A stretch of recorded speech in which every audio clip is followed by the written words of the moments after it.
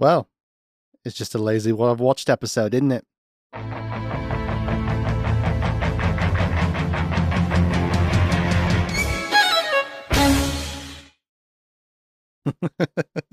What is up, everybody? Welcome to Clear Tinted Classics, the show where I, your host, Jake Ryan Baker, normally watch classic movies for the very first time and give my nostalgia-free opinions on them today. I wouldn't call it a special episode.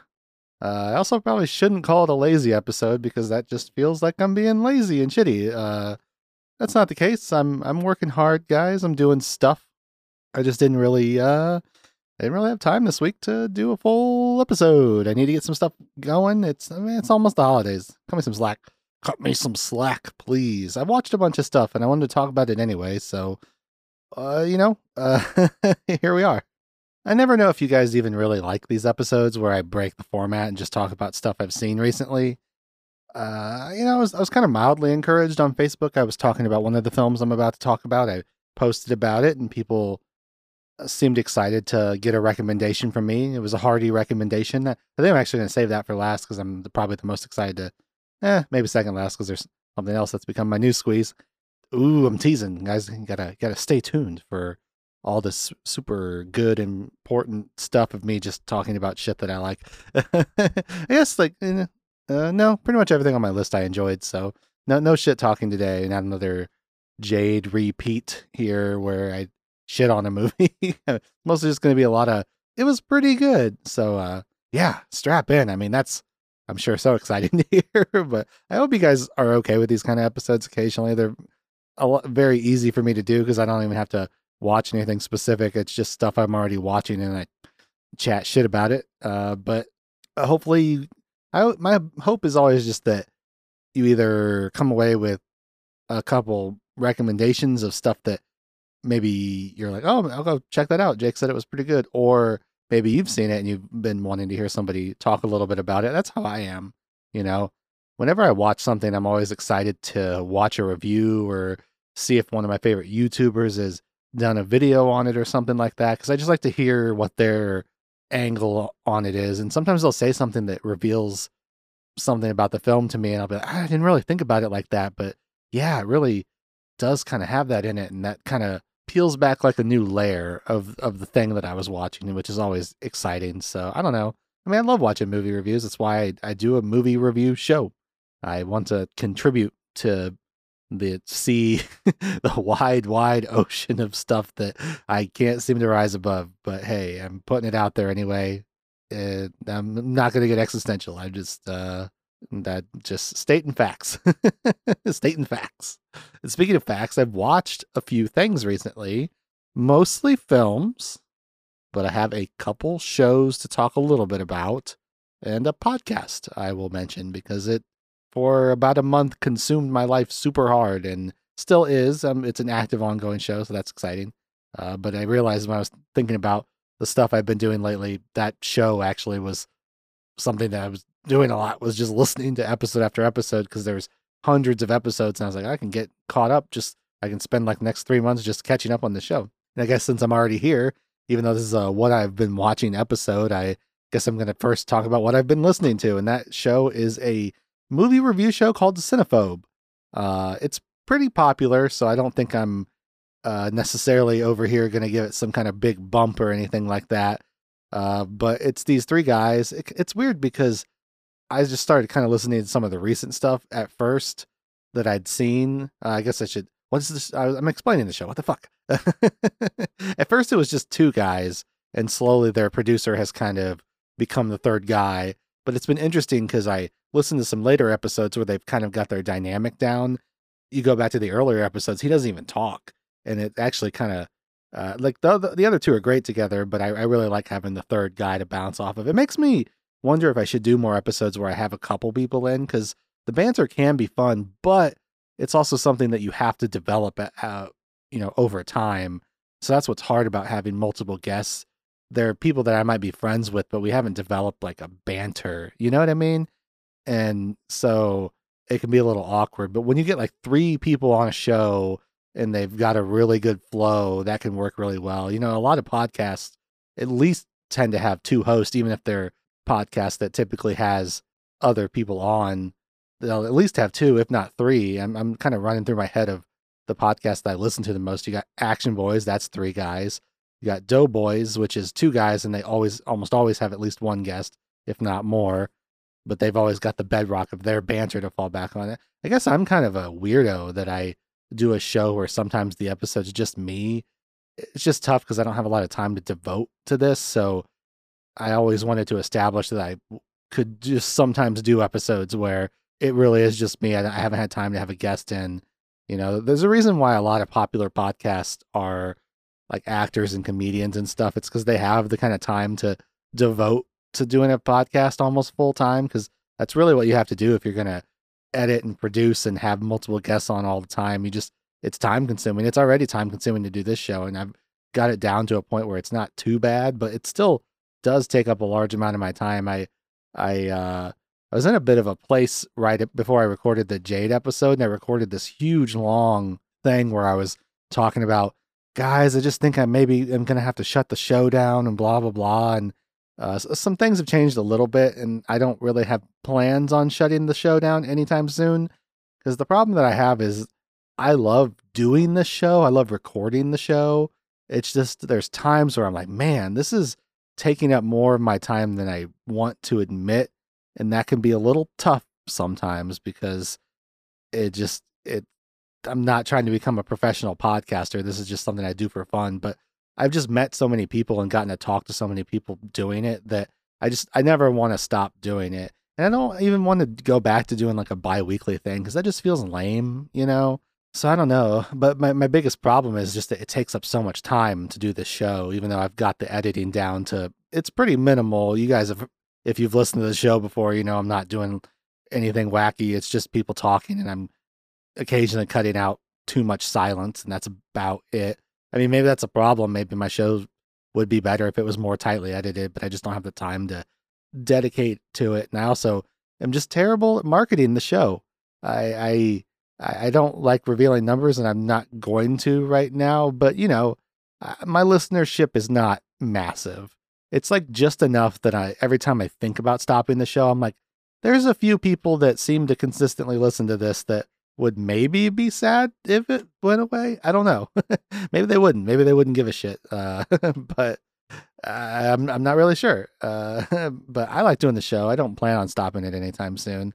But sometimes I'm like, man, it would be kind of nice to have a second person that was like my go-to co-host. Maybe that's something I should consider. I have to like rack my brain.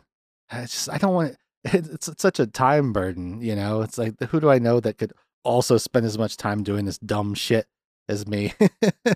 It's like, what am I doing? I don't know. And it's fun to just have a one-on-one guest on sometimes and just talk to him. So I don't know. Why did I get off on that? Because I was talking about the dynamics, and this show, Cinephobe, which is what I was talking about, has a good dynamic of the three guys. You go to some of the earlier episodes, it's just the two, and it's interesting listening to them kind of feel their way through. But what is the fucking show? I haven't said yet, have I? It's called Cinephobe. You could maybe surmise it has to do with movies. And if you surmise that, you would be correct. They sort of talk about movies. Their criteria is that it has to have 40% or less on Rotten Tomatoes, either from the critics or the audience. So that's kind of fun that they can do both or whatever. But so theoretically, they're typically talking about movies that are maybe not even always necessarily bad, but just sort of poorly received. And it is funny because I seem to like the lighter entertainment shows, and yet my show, I'm typically tackling movies that are a little more heady or well-renowned, and I've noticed I kind of straddle in this weird time zone. What the fuck? Time zone? I just meant to say zone. I straddle this weird zone of being a little goofy on the show, but also being kind of serious. But I guess that's just me. I like a little humor, but I also do like to break down the movies like thematically and philosophically. So why do I keep talking about myself? I'm talking about Cinephobe. It's funny. They have really good banter. The show develops as it goes on. They have like little awards they give out at the end of every episode, and I find myself very excited about those awards. They give out like a best acting award, a worst acting award, who had the worst accent. They have a thing where they kind of pick their favorite moment from the film. They have like a running gag that they call, I don't know, even listening to the beginning, I guess I haven't gotten to the point where they consistently give out a Horseman Award, but they have something they call the Five Horsemen Award, which is it's just like a set list of things that seem to occur in every movie, like exposition or banter or things like that, and they'll award one of those categories to the movie that it seemed rife with, I suppose. It's fun. I look forward to all the categories, and then at the end of the show, they either file or phobe it, hence the name Cinephobe.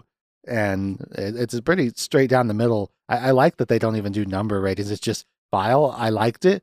Phobe. I hated it. And it's that simple, and it's fun. And sometimes it gets exciting because you're just like, I don't know. I don't know where they're going to land. Like, it seemed like What's His Face was hating it a little bit more, but they'll usually do some sort of little speech at the end, or sometimes the anticlimactic, be like, fucking phobe, man. This movie's terrible. But it's really fun. If you like movies, I highly recommend it. It's really well edited. They have lots of fun sound drops that at first I wasn't super in love with, but the more I listen to the show, the more I look forward to all their running gags. It's like anytime there's anything about inappropriately aged relationships, they have this Danny DeVito clip from Always Sunny that they play. And it gets to the point where they can literally just play the sound of him like huffing and puffing for just a beat. And it like works as a joke because you get familiar to like the little drops and stuff. It's got like hints of a morning zoo radio show, but not like to an annoying degree, which makes sense because I think two of the hosts are sports like radio guys. But it also means they're really good at talking. They're great. I like their banter. So if you like movie stuff, I definitely recommend Cinephobe. Past guest of the show, Justin, who was on the Big Trouble in Little China and the Congo episode. Did we do Congo? What a time.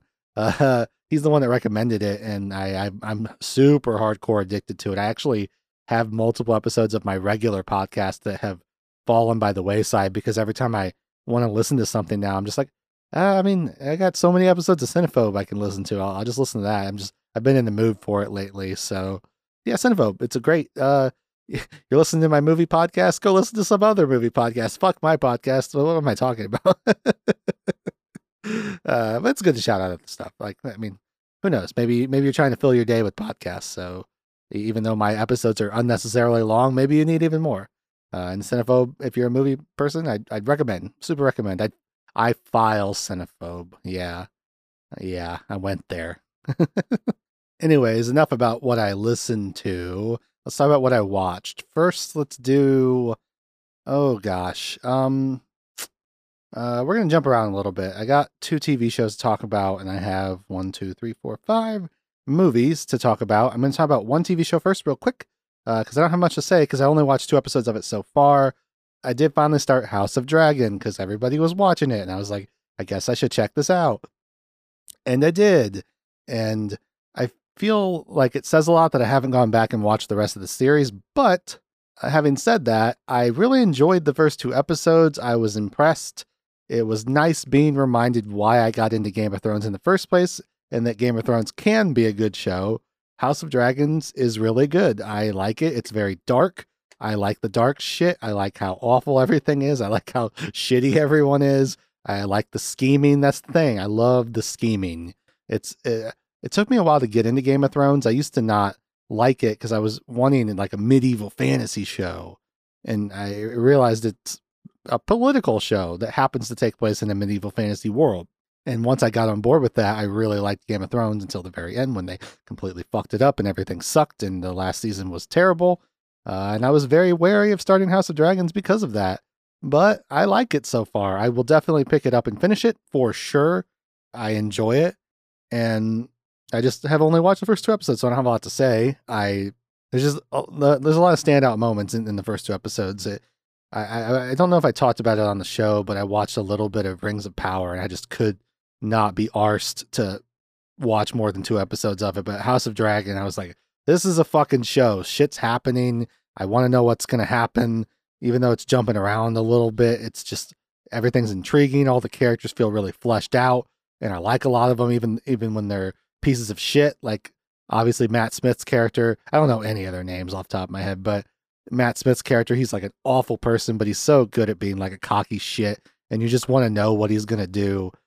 He's just like such a wild card. So House of Dragon is fun. I just don't have a lot to say about it because I haven't watched a lot about it. I haven't watched a lot of it. And so that's all I got to say about House of Dragons. That's out of the way.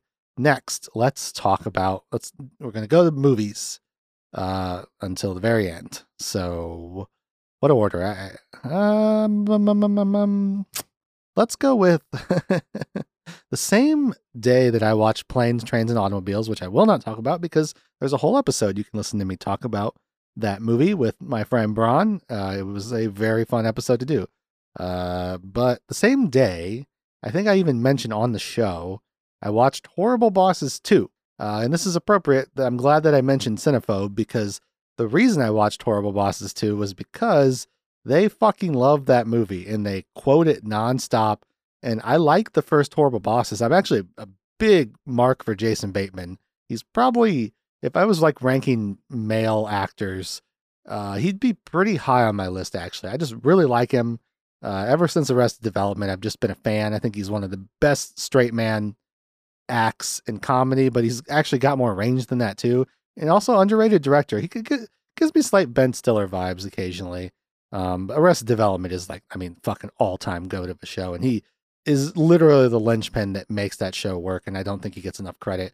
It's very much, I've done this rant before, but I always feel like main characters of shows get kind of shafted because all the eccentric side characters are so much more flashy, you know? And so it's like, oh, I'm a big Job fan. And I mean, admittedly, Aaliyah Shawkat, I'm like fully in love with. So she maybe is my favorite Arrested Development character, but Jason Bateman's character, who's named Michael, I think off the top of my head, I blanked on that for a second, but his character is pretty high up there, and the show wouldn't work without him. And I don't know if he gets enough credit for that. Same as I feel like I did this on one of the episodes, but I ranted about how Buffy's really underappreciated on her own show because people are more into the side characters, you know. So Jason Bateman doesn't get enough credit.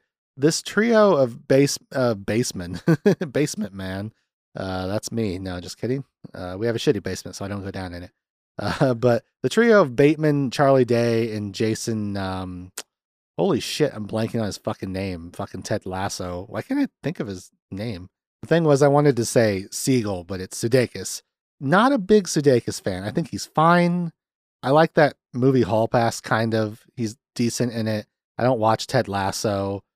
For me, he's the weak link of Horrible Bosses 2 for sure, but he's good in it. Their dynamic is funny. The entire movie is very clearly, these three guys have good chemistry. Just put the camera on them and let them riff and hope they stay somewhat in the realm of what the plot of the movie is and just go. And then Jennifer Aniston's really good in the movie. And Chris Pine, I've been saying for years, there's like that, oh, the Chris's of Hollywood. You got Chris Pine, Chris Hemsworth, Chris Evans, and Chris Pine. Chris Pine, Chris Evans, Chris Hemsworth, and Chris Pratt. Right. Circled around on that. But Pratt is by far and away my least favorite. I think he actually fully sucks now. Even if you loved him like back on Parks and Rec, he just is a shell of who he used to be. Hemsworth, I've never thought was that good. I don't think he's funny. Evans, I like fine. I wish he would still do some of his earlier shtick where he was a lot more cocky and fun. He's ever since he became Captain America, that's not much of what he does anymore. But Chris Pine, easily the best of them all. Super duper underrated actor. Absolute chameleon. I mean, go watch fucking Hell or High Water and tell me that's like the same guy as the dude from the Wonder Woman movies. He's fucking great. And it was a real treat to see him in Horrible Bosses 2. I didn't know he was in it. And he plays such a huge role in it. And he fits right in. Like that trio is really hard to crack, but he is able to kind of come in and even take over some of the scenes. The chemistry is good. The movie's funny. It's the kind of movie you could watch a ton and still not pick every joke up because they're so fast. It's almost a little exhausting at times because none of them ever shut up. But it also makes it very rewatchable. I think, not that I've rewatched it, but I enjoyed it. Didn't blow my mind. I get why the people on Cinephobe like it so much, and I am glad I watched it because I had a really good time listening to the episode they did on it. And now I also pick up a lot of the references they do, and they're just like, I'm going to get the biggest, coarsest piece of rope and blah. I'm like, oh, okay, that's funny. But when they're doing they're doing Southern accents when they're trying to do a ransom, it's good. There's a lot of really good gags in it. I don't know why I didn't watch it when it came out because I liked the first one. But I'm glad I finally got around to it. It's not something I would have normally watched on my own, but just because they talk about it so much, I was like, fuck it, I'll give it a go. I'm glad I watched it. I had a fun time. If for some reason you never watched it, if you liked Horrible Bosses, I can't imagine you wouldn't get a kick out of this movie. It's just funny. It's a decent, good comedy with characters that have a lot of chemistry. I really think the only true weak point of the movie is I don't find myself caring that much about our main characters. I think they're funny and watchable, but there is like no emotional depth to any of their characters. I kept getting confused because Charlie Day has a family in the movie, but I guess Sudeikis and Bateman just don't. So they're just like weird 40-year-old single men or something, which I found kind of strange. They just don't have a lot of interior life. And that's not really the point of the characters, but it's never going to put the movie in top tier for me because you can still have a really funny movie with very rich characters. And they have their shticks, like, and they fit in them well, but yeah, it's like not a very emotionally deep movie, but it's funny. It's a real fun watch. Like definitely something you could throw on with friends and just enjoy. So I'm recommending a movie from like 2014 or something. I don't fucking know. It was a good watch. I'm glad I watched it. I had a fun time. I think I'm going to kind of do these in order of least favorite to favorite stuff I've watched recently. And so if I'm doing that, I actually probably, well, this is pretty similar level as Horrible Bosses 2. I watched Weird, the Al Yankovic story, that Daniel Radcliffe fake biopic movie that they did about Weird Al. I didn't really know. I knew it was going to be kind of funny. I didn't know it was like a full-on parody type thing. It's a very small genre. You have stuff like Walk Hard, a Dewey Cox story, and you have like Pop Star, Never Stopping. What's funny is about this niche category is both of the movies I just mentioned are amazing films. Weird is a good film. I liked it well enough. It didn't leave a super lasting impression on me, but I watched it with some friends and we had a good time. I laughed a lot. Radcliffe's performance is great. He's super good in the role. Some of the humor just doesn't quite hit. It goes so far sometimes, and it just, sometimes a movie like this will really lean into a joke for a while. And if it doesn't really catch you, then you're just kind of watching something slightly amusing for a little bit. But it's good. It's well done. I had a good time with it. I'll probably never watch it again. My only real big takeaway from the film, other than Radcliffe's pretty excellent performance, is they have Evan Rachel Wood playing Madonna in the film, and I was so happy every time she was on screen because I love Evan Rachel Wood. I think she's so fucking great. Loved her since True Blood, and she's amazing. She's an amazing actor. I love the way she played Madonna. I kind of love what the movie did with Madonna. Again, this movie is like kind of it gets more and more ridiculous as it goes on. So by the end of it, you're like, how did we even get here? But like my friend Joe kept saying, man, whoever made this movie really hated Madonna. But for some reason, the more twisted and shitty she got, the more I just kind of loved her, which I guess says a lot about me as a person. I'm into really fucked up women, but and power hungry and ambitious. I find that very attractive. So I found Evan Rachel Wood's Madonna character very, very attractive in this movie, and I was just obsessed with her. And like I said, I was happy every time she was on screen. So that kind of pushed it up a slight notch for me. It's funny because like they try to make her seem like this crazy evil tyrant, and I was just kind of like, I love her. I would spend the rest of my life with her. But yeah, I don't know if it was the character, or if it was just because Evan Rachel Wood's so awesome. But yeah, it just reminded me I need to go back and pick up Westworld again because she's fucking phenomenal on that show. But yeah, Weird. It's good. It's on Roku. It's fucking free. You got to watch a couple ads, which I thought was funny when we were watching it. It was almost all ads for Roku. I'm like, guys, we're already here. You got us. You don't need to advertise your platform to us. We're here watching Roku. Although I assume a lot of people will download it to watch Weird. It's so I get the angle. It's like, hey, we got other shit too. Stay with us. So it makes sense, but it's free. You can watch Weird for free, and it's pretty funny. And if you like Al Yankovic, I managed to finish. I don't know why I almost petered out there, but if you like Weird Al Yankovic even a little bit, I can't imagine you wouldn't get a big kick out of the movie. There's definitely songs of his I wasn't that familiar with, but I don't think you have to be that familiar with him to enjoy the movie. But there's going to be notes of songs, and I'm sure there's a million in jokes that I just didn't catch because I'm not like Al Yankovic super fan. I kind of got into him when he had his sort of huge comeback with the White and Nerdy song. Like that really blew up when I was in high school. The Ride and Dirty, White and Nerdy thing, and I listened to some of his stuff after that. But like one of the first big songs in the movie is like the My Bologna song. I was like, I don't know this song at all. So, but I still enjoyed it. So that should hopefully tell you where you were at as far as if you're a big fan, you'll really enjoy it. If you're not a big fan, you'll probably still like the movie. It's pretty good. That's my review, I guess. I don't know. Next up, let's talk about the movie that may give Cate Blanchett another Oscar or her first Oscar. I don't know. I think she's got Oscars already, so maybe another one. But that movie is Tar. It is a movie where she plays this world-renowned composer. This was very much a case of a movie that I was like, damn, this movie's firing on all cylinders. I feel like the writer-director is achieving every bit of the vision that he set out to achieve. It's just not quite doing it for me. It's too long. It's way too long. But Cate Blanchett is fucking magnetic as this character. It's very much a case of she's playing a character who, as the movie, even from the jump, you're like, is she kind of a piece of shit? And then you just kind of watch her be a piece of shit the whole movie. And she's a fascinating character.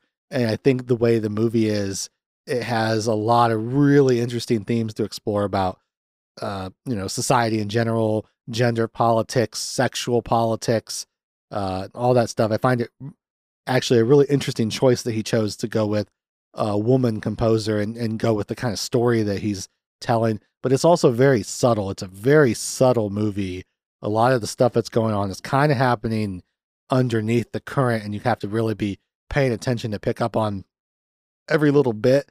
But it just, at the end of the day, it's not a movie I've thought about much since I saw it in theaters. I mean, like I said, I think it's just incredibly competent. Objectively, I think it's a really great movie. It's just, for me personally, it didn't super do it. But I enjoyed my time with it. Again, it's just a little too long. The performances are great. I really like the way it's shot. There's some surprising bits of like really good dark humor here and there. But it just wasn't super for me. It's hard for me with a character because she's like, there's not really a lot of redeemable qualities about her. So you're just watching someone be awful for 2.5 hours, and it gets a little exhausting after a while. It's we do character pieces on not so great people sometimes, and this movie feels not very judgy. It feels like it's just presenting the facts to you, and I like that about it. But at the same time, it's not like this is a real person, so you had the leeway to do whatever you wanted with their character, and it's just interesting that they choose to do what they do with it. So yeah, I mean, it's getting a lot of award buzz. If you watch the trailer, and it seems like it's a very artsy fartsy movie for sure. I appreciate it on the level of, other than the occasional scene where there's is it orchestra? Is that a word? There's all the people in the orchestra. Yeah, that's the word I was looking for. It's actually seems like it was probably a pretty low budget movie. It sent me down a rabbit hole. The guy that directed it, whose name I'm blanking on currently, I apologize, for the power of pausing stuff in my phone. I have found out the director's name is Todd Field. He has a fascinating career. He started off as an actor, worked with Stanley Kubrick early in his career, and he's not directed a lot of movies, but every movie he has made has been incredibly well received, which is just, I'm always fascinated by those careers. It was kind of sad diving down the rabbit hole, finding out he's had several projects he's tried to get off the ground, and then something stupid will happen and they just won't work out. He had a huge gap between his last movie and this one, and it just seems like he's really great, and it feels, I just hate seeing when a great artist isn't able to output as much as they could be, because it just feels like we're being robbed a little bit. I know some of it was he was just focusing on his family, so it wasn't necessarily, oh, Hollywood's keeping him down or anything like that. But I'm glad he's back, and I'm glad he's making shit. He just seems really competent, and people seem to really like working with him. And so I'll definitely be keeping an eye on him from here out. And you might even see his other movies appear on the show sometime, because they're low key and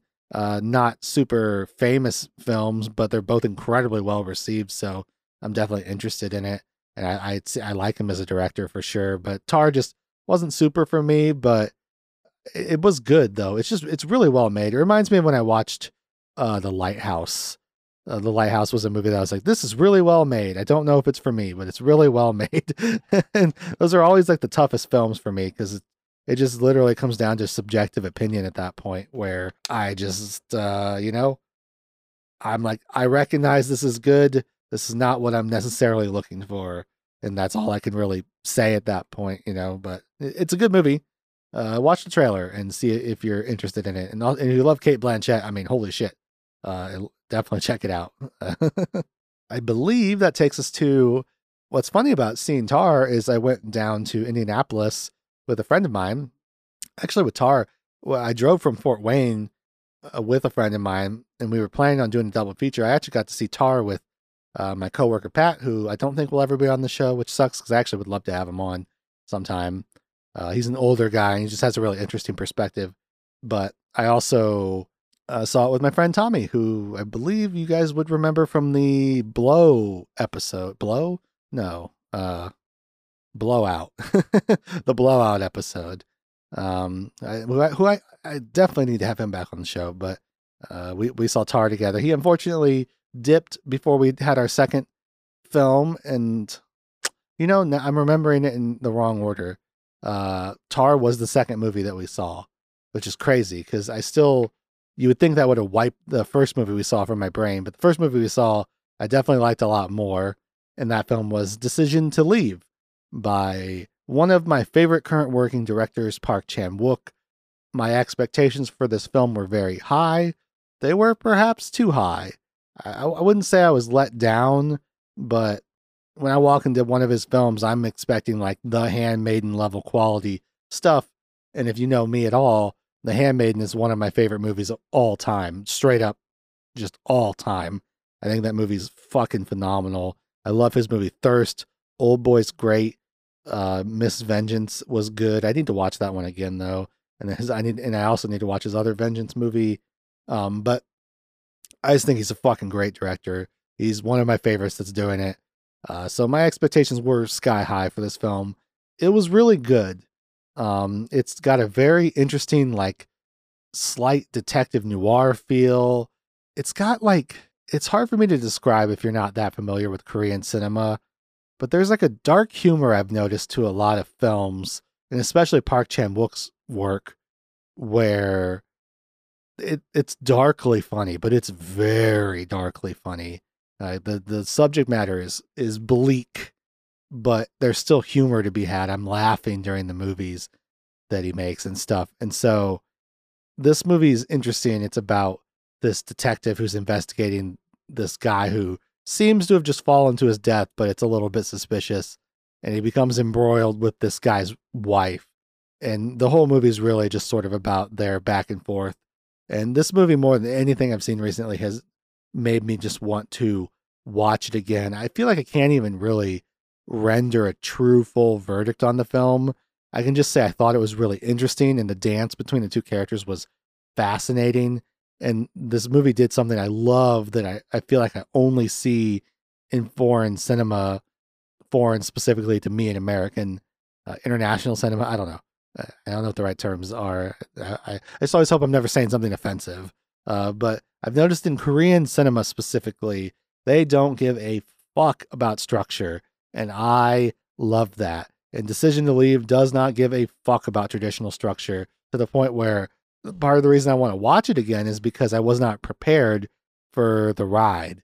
The movie kind of seems like it starts winding down, and then suddenly it's still going, and you're like, where was this heading towards? And there's a whole other act that it goes into, and it's an even more fascinating act than what you've been watching before. And I was like, damn, this is great, but I'm almost exhausted by the ride I've taken already. I was kind of winding down with the film, and now I've got to try to re-engage. So it kind of put me on my heels a little bit. So that's why I'd love to watch it again. I also think there's a lot more nuances with the characters that I was appreciating, because really my only big weak points of the film were just, it is a little long. and I didn't care about the main guy that much, but he's a very subdued, subtle character. And I think upon a rewatch, I think there's a lot more to dig into with this character. And I think the dialogue, while sometimes seeming surface level, actually is saying a lot about the characters. And I think it's just a movie that I'm actually really excited to go back and watch it again, because I think it's a lot more subtle and nuanced than I even realized. And I was picking up a lot of what it was putting down, but I don't think I was picking up everything.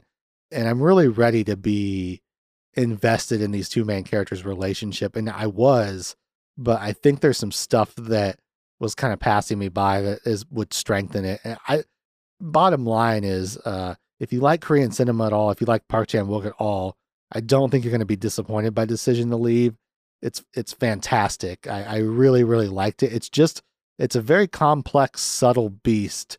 The tones are very, I hesitate to say all over the place, because it all feels of a piece, but there's times where you're kind of chuckling. There's times where you're kind of horrified. There's times where you're like, am I just watching a straight up romance? Like, what's happening right now? And again, I think it's the kind of movie that is really easy to fall in love with on repeated viewings, which is why I'm being a little cagey about it, but I wholeheartedly recommend it. If you like international cinema even a little bit, it's fucking great. I hope it's doing well. I haven't really followed up on it. I'm excited. I'll watch it again someday, and I'm hoping I like it even more. I mean, that's what happened with The Handmaiden, is when I finally returned to that, I just was like, damn, there's still so much here that I didn't even pick up on the first time. Like, Park Chan-wook is just, he's the fucking GOAT. I hope people like him as much as I do. I know Old Boy is a really popular movie, and The Handmaiden did pretty well, but I just think he's amazing. I think Bong Joon-ho really took the world by storm when Parasite came out. That was such a smash hit.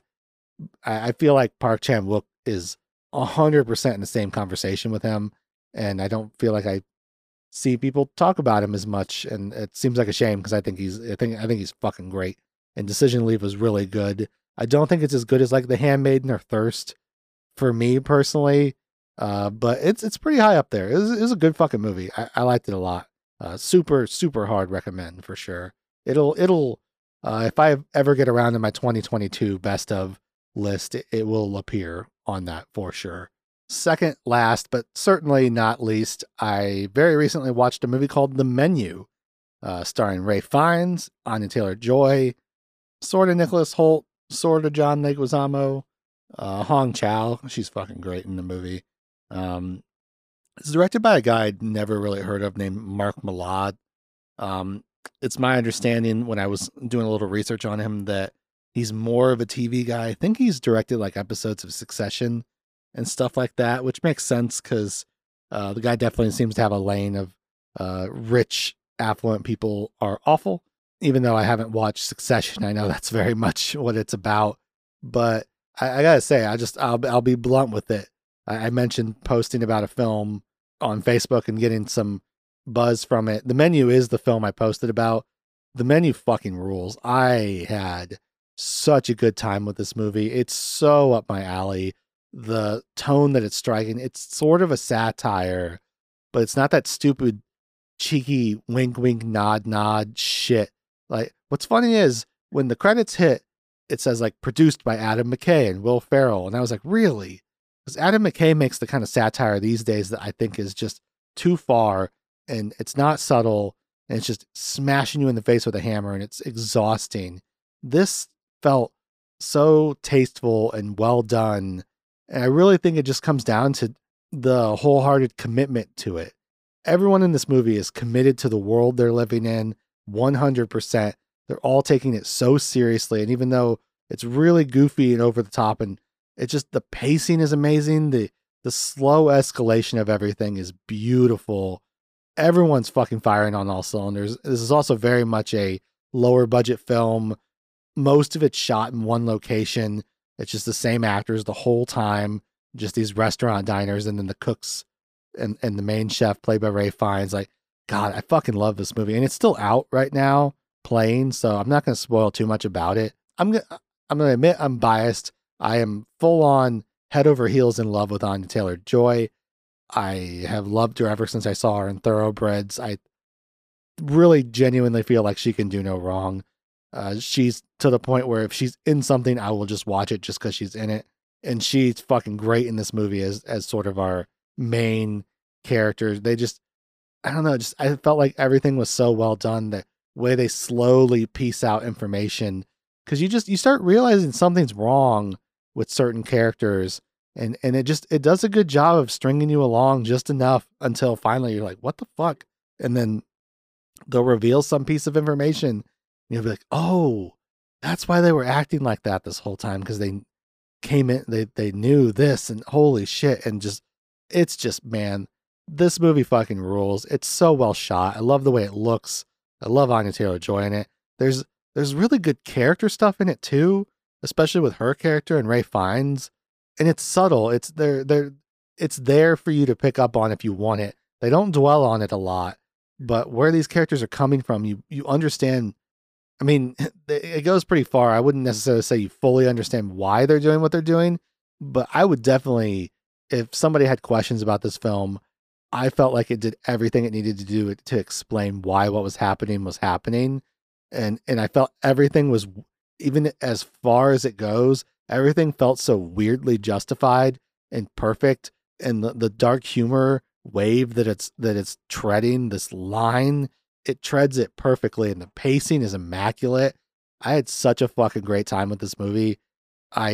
It's super high up there in terms of stuff I've watched this year. Literally the only thing I've watched this year that I would put above it is Everything Everywhere All at Once, which is just a movie that made me cry for 40 straight minutes and then could make me cry later if I just thought about certain scenes hard enough. So nothing's really going to topple that, but this fucking tried, and it almost did. The Menu fucking rules, and it's still playing right now, and if you haven't seen it, I highly recommend it. My dream is that this movie does well, because it deserves to do well. I love the themes of it. It just, man, they just fucking nailed it. Sometimes you just watch a movie and you're just like, they fucking nailed it. They had a vision and they executed it, and it was perfect. I'm sure the more I watch it, the more it'll just go up. I gave it like a 4.5 out of 5 stars just because I try to be really stingy with my 5 stars, but I was pretty fucking tempted. I don't even really know what my faults with the film would be. So yeah, The Menu fucking rules, and I seriously, go see it. I don't care if you turn off this episode and go watch it right now, because I heartily recommend it. It's fucking great. Last, but of course, absolutely not least, my new main squeeze, a TV show that I would have clips recommended to me on Facebook all the time, and I'd watch them and go, this looks fun. And then what was I doing? I was watching something. It must have been like a TikTok clip from like the show. And it was like, like all of this is on YouTube for free. I was like, really? And so I kind of went over to YouTube, typed it in. Okay, here's the channel. They have clips. Yeah, I'll go to playlist. Okay, they have 11 full series just here. And as someone with YouTube Red or whatever the fuck it's called these days, I don't even have commercials. Here it is. That show is a British show called Taskmaster. You know what? I know what it was. I was watching the TV show episode of Trash Taste, which is a podcast I like on YouTube. And 2 of the people are Brits, and they started talking about Taskmaster. And I was like, I guess I just finally got to watch Taskmaster. And boy, oh boy, am I glad that I did, because I fucking love this show. I cannot stop watching it. I don't think it's even been a week since I started watching it. I have finished the first 5 series, which, if you don't know British TV at all, a series is essentially what they call a season. The episodes on YouTube are about 45 minutes long.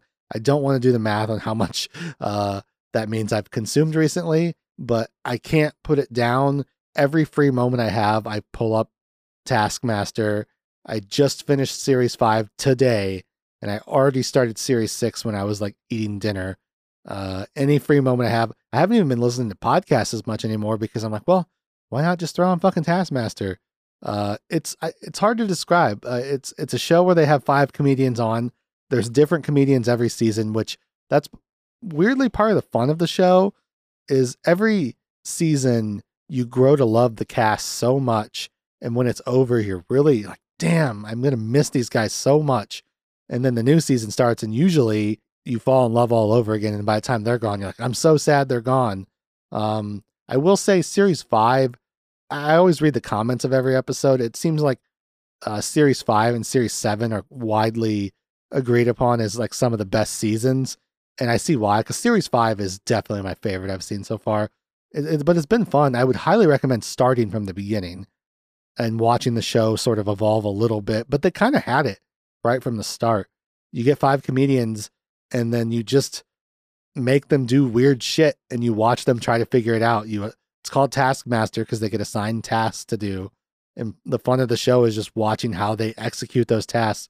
Sometimes they try to come up with workarounds, or they just try to do their best, and every comedian has their own personality, so you start to kind of understand the way they think and the way they tackle stuff, and there's just always surprises. It's so funny. It's so well constructed. But I would recommend just starting from the beginning. The first series, I slowly fell in love with the people, and each as it went on, like series 3 was really good. Series 4, I had a couple people I just was in love with, but series 5, holy shit. Every single person on that cast is amazing. There was such a weird mix of people, and they were all such lunatics, and they just never failed to disappoint. But the standout for me in series 5 is definitely Sally Phillips. She is a fucking lunatic, and I am incredibly, incredibly attracted to her. Again, I briefly mentioned talking about how, wow, what does it say about me that I was so in love with Madonna in the Weird Al Yankovic fake biopic? But Sally Phillips was another sort of moment where I was like, man, she's really weird and really crazy, and I kind of am in love with her because of it. She's great. I love Sally Phillips so much, and I think there's a pretty strong consensus from most people that she's amazing. But every contestant on that show is great. Bob Mortimer is also an absolute fucking lunatic in that particular series, and and then Nation Marker is so great. And then I feel bad because I have trouble pronouncing her name, but it's like Aislinn or something like that. She has an Irish name, and she's fucking great. She really rounds out the cast really well. Every episode of that series was a banger, but they're all good. It's just such a fun, digestible show. It's lighthearted. The humor, it can be really quick and fun. So you got to like pay a little bit of attention to it, because there could be these exchanges that are, it's very dry. It basically comes down to, do you like British TV at all? If the answer to that is even somewhat of a yes, you'll love Taskmaster. And because I mean, the humor, there's like a dry British humor, and it's not for everybody, but I really like it. Most of the really popular British shows that I've bothered to watch, I tend to like a lot. A coworker of mine recommended The Detectorist to me a while ago, which I don't know if I've ever spoken about on the show, but again, it's just like this dry humor. It's hard to describe if you don't know it, but if you've seen British TV, you know it. And Taskmaster captures that really well. You get excited. It's a game show, essentially. So you have all the excitement of a game show watching people compete. But I'm excited I'm in series 6 now. I'm excited to try to fall in love with these new contestants, but I'm also kind of, since people won't shut up about series 7. And so I noticed series 7 has James Acaster on it, who finally, what's funny is, other than series 4, which had Noel Fielding and Mel, I cannot pronounce her last name, who I know from the Great British Baking Show, I've not known any of these people going in, so I just kind of get to learn about who they are and fall in love with them. But James Acaster is someone I've seen a lot of, so I am excited to see the season that he's on, because I'm familiar with him, so I'll go in with a bias on that one. But it's just, I don't know, it's so good. It's on YouTube. It's free. What more can I say? Like, go watch the first episode, and if you're not head over heels, then I mean, I'm sorry you have a cold, dead heart and no joy in your life, because I can't see how you could watch it and not get a kick out of it. I can't put it down. Like, literally, as I went to record this, I was watching the first episode of series 6. As soon as I stop recording this and do all my shit, I'm gonna pull the episode back up and start watching it again. I'm hardcore addicted to it, because it's just so good. I mean, what else can I say? The hosts are great. There's a fun dynamic. Greg Davies is the Taskmaster, and he has Alex Horn as sort of his sidekick. But sort of the joke of the show is that Alex Horn is the creator of the show, but he's purposely put himself in this sort of beta subservient role. Again, it's hard to describe, but their dynamic is amazing. He's a Greg Davies is a great Taskmaster, and Alex is he's just so he's funny in such a subtle way. You have to pay attention because he's of anybody that's on the show, he easily has the driest sense of humor. The way he's able to deliver some of his lines with such a straight face, it's fun watching other people crack when he doesn't and stuff. It's just he's great. The whole show is great. Cannot recommend Taskmaster enough. It fucking rules. That's everything I've watched recently. Real quick, I'm just going to shout out a couple things I'm excited to watch in case you guys are looking for recommendations and stuff. Obviously, I can't speak to them because I haven't seen them, but Bones and All is in theaters right now. I think that movie looks really exciting. It's getting pretty good reviews. So that's exciting. Glass Onion, it feels like if you like Knives Out at all, that should be right up your alley. I'm excited to check it out. I don't know if I'll get to catch it in theaters. I might just have to wait till it drops on Netflix, but I'll definitely be watching it. Triangle of Sadness looks really fun. It's from a director who's like pretty well regarded, but I haven't seen any of his work, so I want to check it out. But last but not least, Martin McDonagh released a movie this year called Banshees of, I think it's Inisherin or something like that. It hasn't fucking come to a theater near me, and I didn't manage to get down to Indy to see it. I'm so pissed because I'm a Martin McDonagh super fan, and he's teaming up with Colin Farrell and Brendan Gleeson again from In Bruges to make a movie, and it's being really well regarded. Pat, who I went to see those other two movies with, went and saw Banshees without me because I was unavailable. It's not his fault. But he was like, I really liked it. It was even better than the other movies we saw. And I was like, you motherfucker. Because if he liked it and he's not even a fan, it'll probably, I really loved Everything Everywhere All at Once in The Menu, but wouldn't be surprised if it bumps The Menu for number 2. Or even, I mean, maybe it'll be so good it gets number 1. I mean, but I can't fucking see it. It hasn't come anywhere and I'm pissed. But if you're anywhere where it's available, I definitely would recommend it. Even though I haven't seen it, every review has led me to believe it's fucking amazing. Maybe some of his best work, and I already love every other movie he's made. So yeah, Banshees, please, I want to see you. please. So, but yeah, that's it. Those are my recommendations, guys. I hope you didn't mind this episode. I talked about some stuff I saw recently, and not much more else to say. Look forward to future episodes. I have nothing on the docket right now, and I have a very busy weekend, so I really should take that into consideration now that I'm thinking about it. I need to line something up because that's actually going to get pretty hairy pretty quickly. I can't do more what I've been watching because I just blew all of that. So look forward to something coming up. And I thank you guys for listening to this. All my shit. If you're hearing this right now, you're the best. I love you. And I hope you have an amazing day, night, week, month, year, life. Please. You're in my thoughts. And I'm in yours and your ears right now. I'm in your brain. But I'm going to bid you adieu. So, lucky you. Ooh, ooh. What the fuck am I doing? I'm wrapping the episode up. Thank you guys so much. And as I unfortunately always say at the end of every episode, I will catch you